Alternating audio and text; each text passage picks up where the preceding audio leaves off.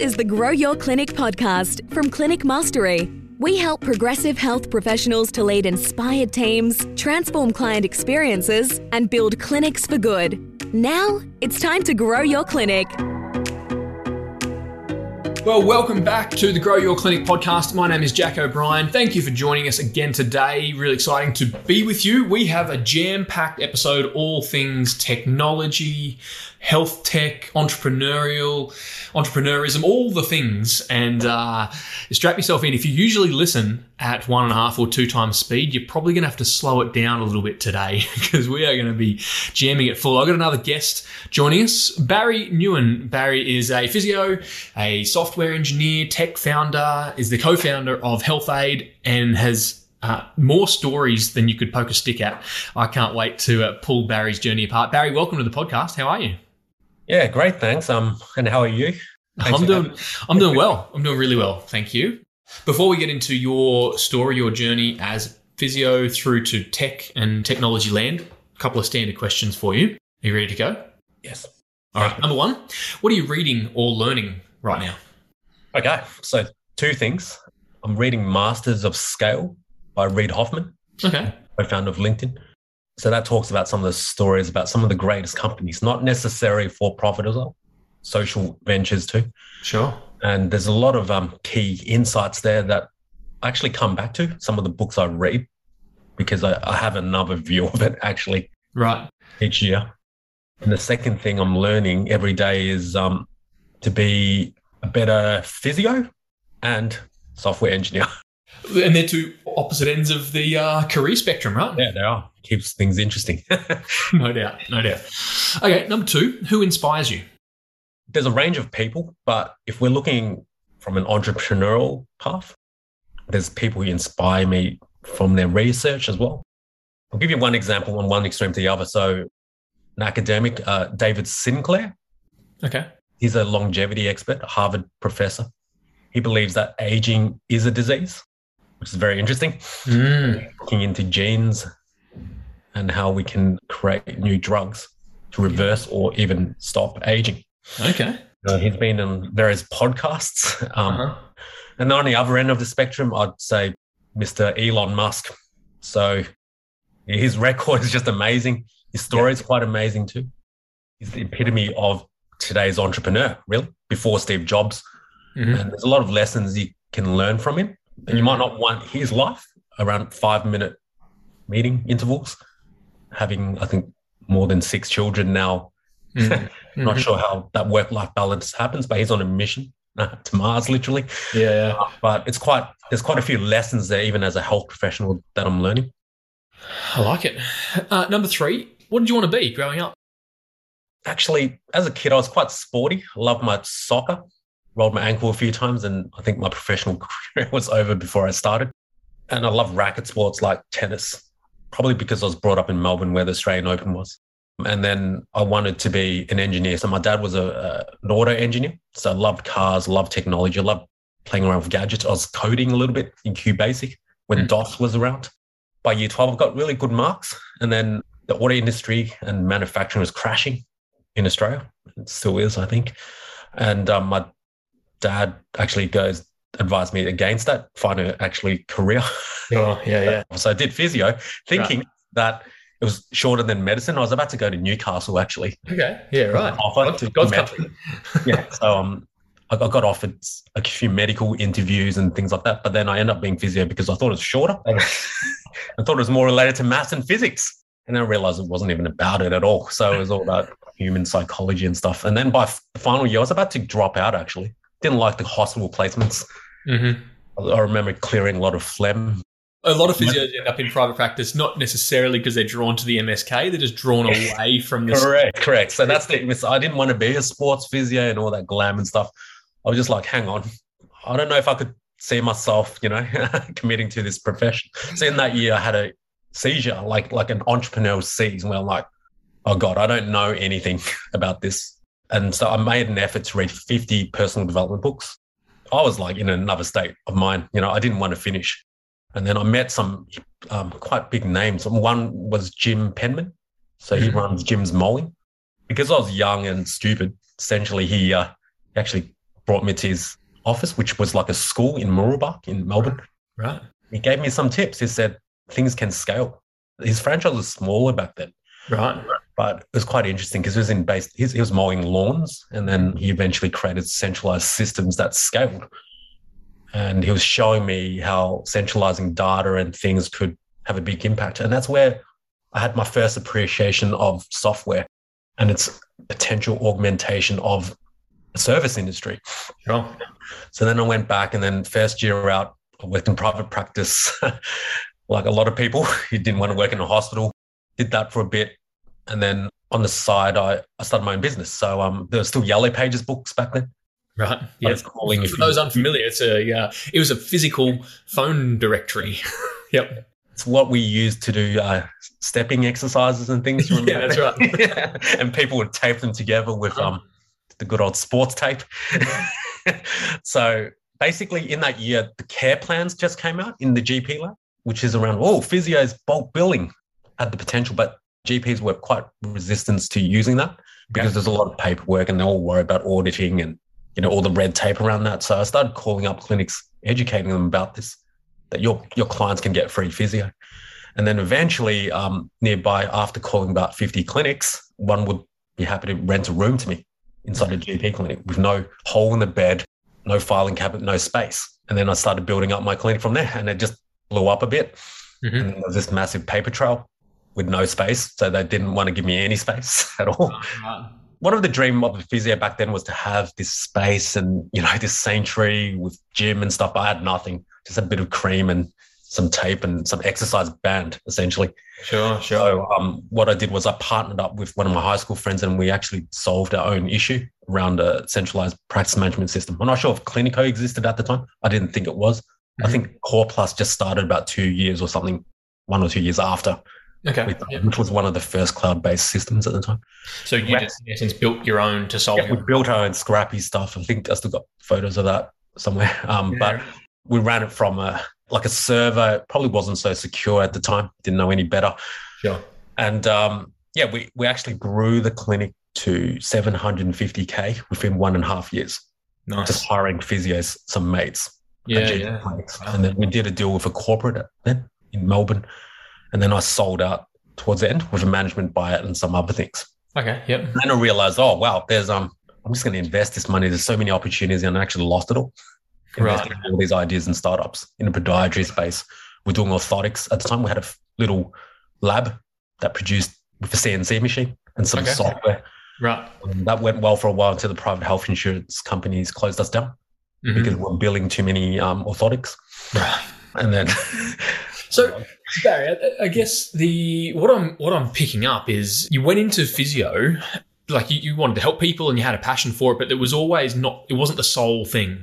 You were kind of doing some coding on the side here and learning engineering there and a little bit of everything. And, you kind of, like you said, you had a bit of an entrepreneurial seizure which is a bit of a cliche now, right? But you're always trying new things and found a challenge, found a frustration to build a solution, found a problem, build a solution. But that seems like it's been a pattern that's repeated over and over. Yeah. And interestingly, most of the solutions failed because that one didn't commercialize into the market. How do you handle failure then? I think about a lot of health professionals and we're quite risk adverse. On multiple fronts, very difficult because one, we generally do well at school in that environment. We're not used to coming last. No, we're institutionalized in that way. Mm-hmm. That we want to be high excelling people, perfectionists, because of patient safety, and we want to help people and not harm them. Sure. So it comes from a great place. It does, but it's quite difficult actually.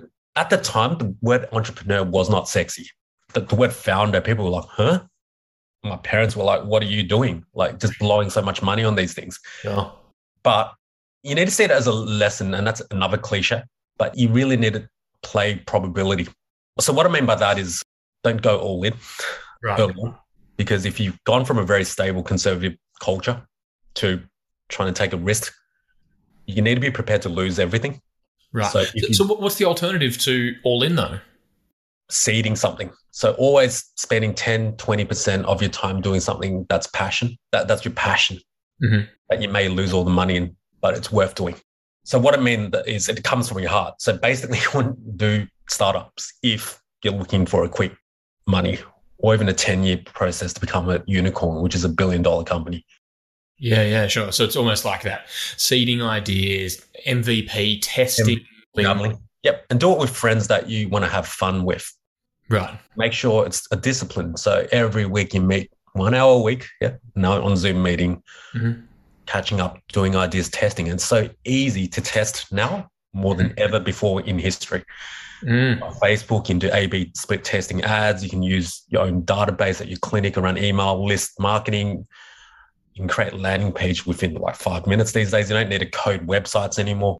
That's a good point. I want to pull on that thread. I know that there's a lot of clinicians, clinic owners that maybe have ideas or want to dabble in tech space, but they don't have the skill set. They don't know anything about code or don't know how to tackle even, what might be considered basic or fundamentals in the tech world. So I know, none of us are born knowing tech. You got to learn it. And I believe that was part of your journey. You decided, I need to learn tech. Tell us about that. Right. So I invested a lot of money, as I said, in different MVP developments. I built things that I thought people wanted, but people didn't want. That makes sense. So just because you're solving a problem, okay? As a physio, you think that's a social problem. I'm going to solve it. So I'm going to build this for it. Doesn't necessarily mean people will pay for it. Doesn't necessarily mean you're solving the problem better than other people. So you need to do a lot of self-reflection. Firstly, I'd say you need to know who you are. You need to know your story. You need to know why you ended up where you are now by connecting the dots backwards, which is the hardest bit. Because once you know that, then all of a sudden your story, when you pitch to an investor or a co-founder or a colleague or a customer, becomes very authentic, right? And you can't spin anything on people these days. It's very hard. Yeah. And you got to work out almost what your strengths are, what your experiences are, and why do you think you should be the one building this widget or this MVP and no one else? Why is it you? And you need to be in a happy mood. You can't be in a mentally negative or problematic area. You need to solve all your mental problems first. Right. You go into it. That's one big thing. Because if you don't, you're not going to persist through and you'll probably damage more relationships and waste money and time than anything. Oh. You need to get your family, your income, everything in order first. Because we're not at uni anymore where you can drop out and then there's no risk. Sure. I'm guessing most of your viewers or audience have things that they can lose, which could be a big problem. Sure. So you need to be in super order and you need to make sure your wife and you need to have gratitude. We talked about that earlier, about that you're grateful about where you are now. It's this mindset that people get wrong. You don't do it because you're in pain and you're about to lose all the money. You don't do a startup that you're asking for trouble. I've seen so many problems in that situation. Yeah. You need to be in a good place. You need not be wishfully thinking. You need not be delusional. Really good. It's really good advice. And I know you seem to tell us, Barry, like you've always been trying to solve problems for yourself, but there's always been a bigger play. I know you played a big role in the APA, the Australian Physio Association, and there's involvement in projects beyond yourself. Where does that come from, or talk us through that? Okay. So, I mean, no offense to the best physios in the world or what you do for your community at all. So as a physio, I found it relatively limiting for what I want to do, where my heart is, to just serve one person at a time every half an hour or so. I also found it relatively limiting, if you don't want to do it, to manage or lead a team as a clinic. Not everyone wants to do that. Sure. Yep. Not everyone likes the HR issues, all the stuff that you guys talk about. Not everyone's cut out for being a clinic owner. I'm not cut out for that at all, right? So I had that choice then. So basically my method, which I found, someone I read, his name's Naval Ravikant. He's a guy that founded AngelList, and he's also a personal development mentor. He talked about there's two ways in the new world where you can scale your expertise. Firstly, you need to free yourself from the material world. Then you go into the spiritual world. If you can't free yourself from the material world, then what I've talked about before, you can't develop the rest of your life. Sure. Very difficult because you're just pulling on these strings. So he basically said two main things where the cost stays the same when you can actually scale yourself. There's only two things. Number one is producing content, which is what you're doing here. because it doesn't cost more and you can get more value and reach. And the second one was coding. I mean, he's talking 10 years or like 5 or 10 years ago. Sure. These days, you can get no-code platforms too. Sure. Do you know what I'm saying? So, and it's pretty straightforward to do that. And there's also, you can outsource things for pretty cheap to do MVPs and proof of concepts. So from that, I took that as, okay, so how do I scale myself as a physio? How do I scale my personal story? How do I scale my interest in engineering? How do I scale my interest in physio and health and helping people based on where I'm at? I've got a family. I don't have time to massage, mob, and exercise more patients. I don't have time to sit and lead a team in a clinic. From COVID, it's transformed my life to the point where I need time where I can work remotely from home so I can drop my kids off at school. What does Barry do to make a dent in the world and make a difference? Yep. So in that sense, I'm looking to build a digital business which scales. And at the moment, HealthAid is an email CRM system and a content system for GP clinics. So we serve 200,000 patients in GP clinics at the moment. And we make it easy for them to produce email newsletters about chronic pain, about whatever it is, to make sure that they get more engagement outside the clinic, very basic. And then my startup in that, I mean, that's a startup, but there's another startup in that. You know how I was saying that 10, 20% risky? Yep. We're looking at developing like a Udemy or masterclass for peak health. So democratizing elite health information where a lot of the more wealthy people may pay a lot of money just to get some advice to get that 2%, 1% improvement in their health. And I think that's related to my story, given how many things I do.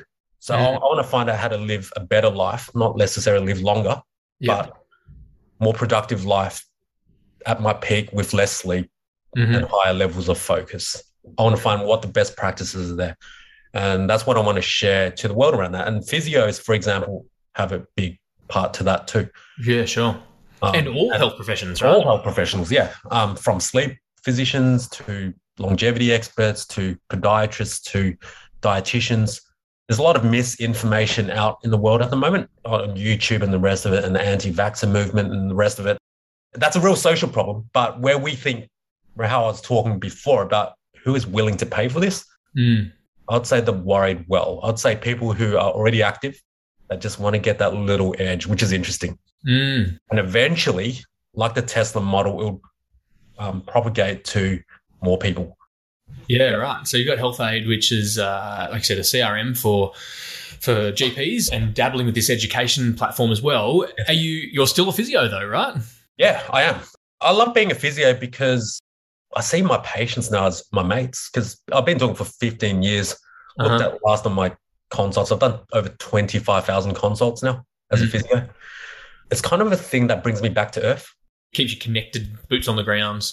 Yeah, I'm not sure I can't answer that question now, but I think it keeps me real. Being in the digital world in front of code all the time is not an idea of me of, producing fulfilling high quality relationships. I like that face-to-face hands-on. I think there's things I'm still learning as a physio, non-clinical too. The biggest thing I've learned as a physio is time management, about how much you can do for a patient within a limited time.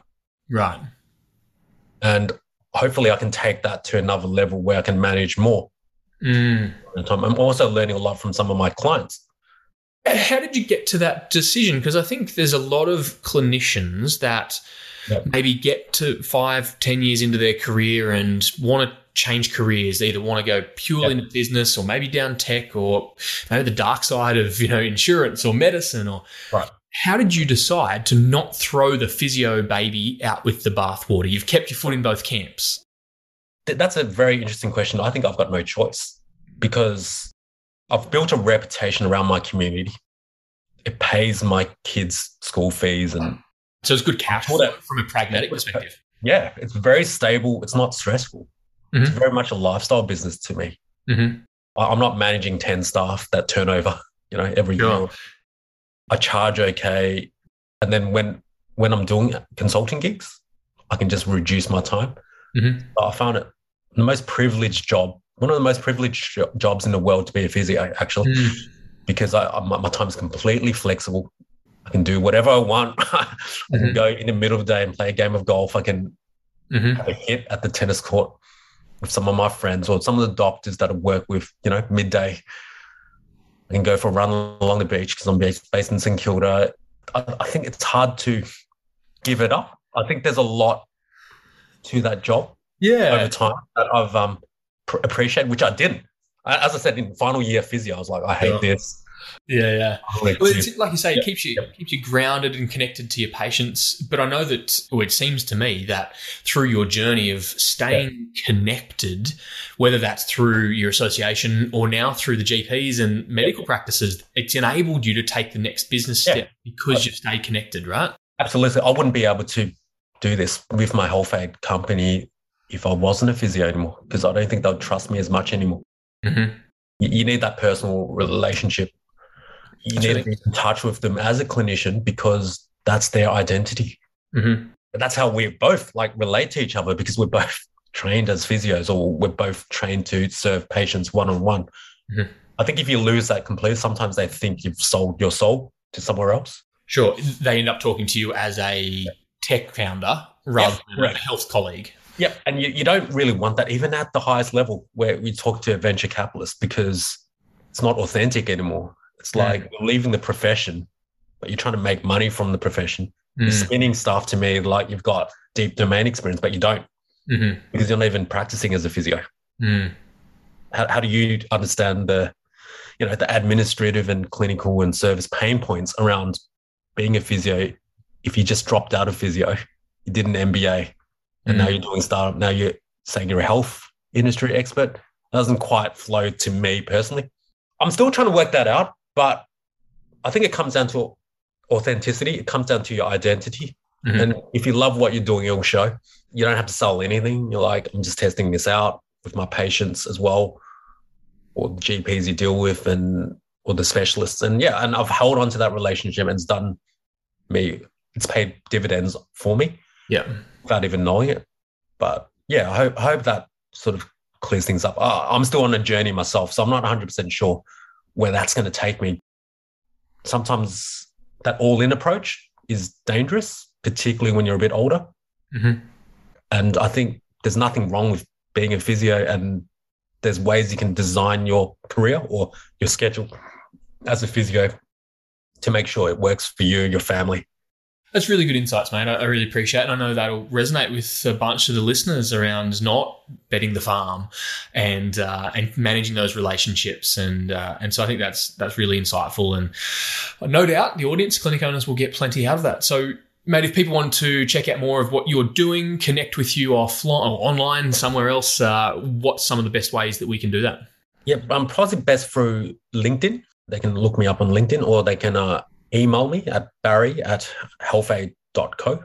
And what we'll do, we'll make sure we link all those up in the show notes over at clinicmastery.com/podcasts. We'll pop your website, your email address, LinkedIn, all that stuff over there for you. Yeah, no worries. Perfect. Well, mate, thank you for joining us. It's been really, really helpful and really insightful. Thanks for joining us on the podcast. Thank you. And listeners, thank you for joining us. As always, really appreciate your time and attention. Head over to clinicmastery.com/podcast, as I mentioned, for all the links from today's episode. And I can't wait to be with you again really soon. Bye for now. Thanks for tuning in to the Grow Your Clinic podcast. To find out more about past episodes or how we can help you, head to www.clinicmastery.com/podcast. And please remember to rate and review us on your podcast player of choice. See you on the next episode.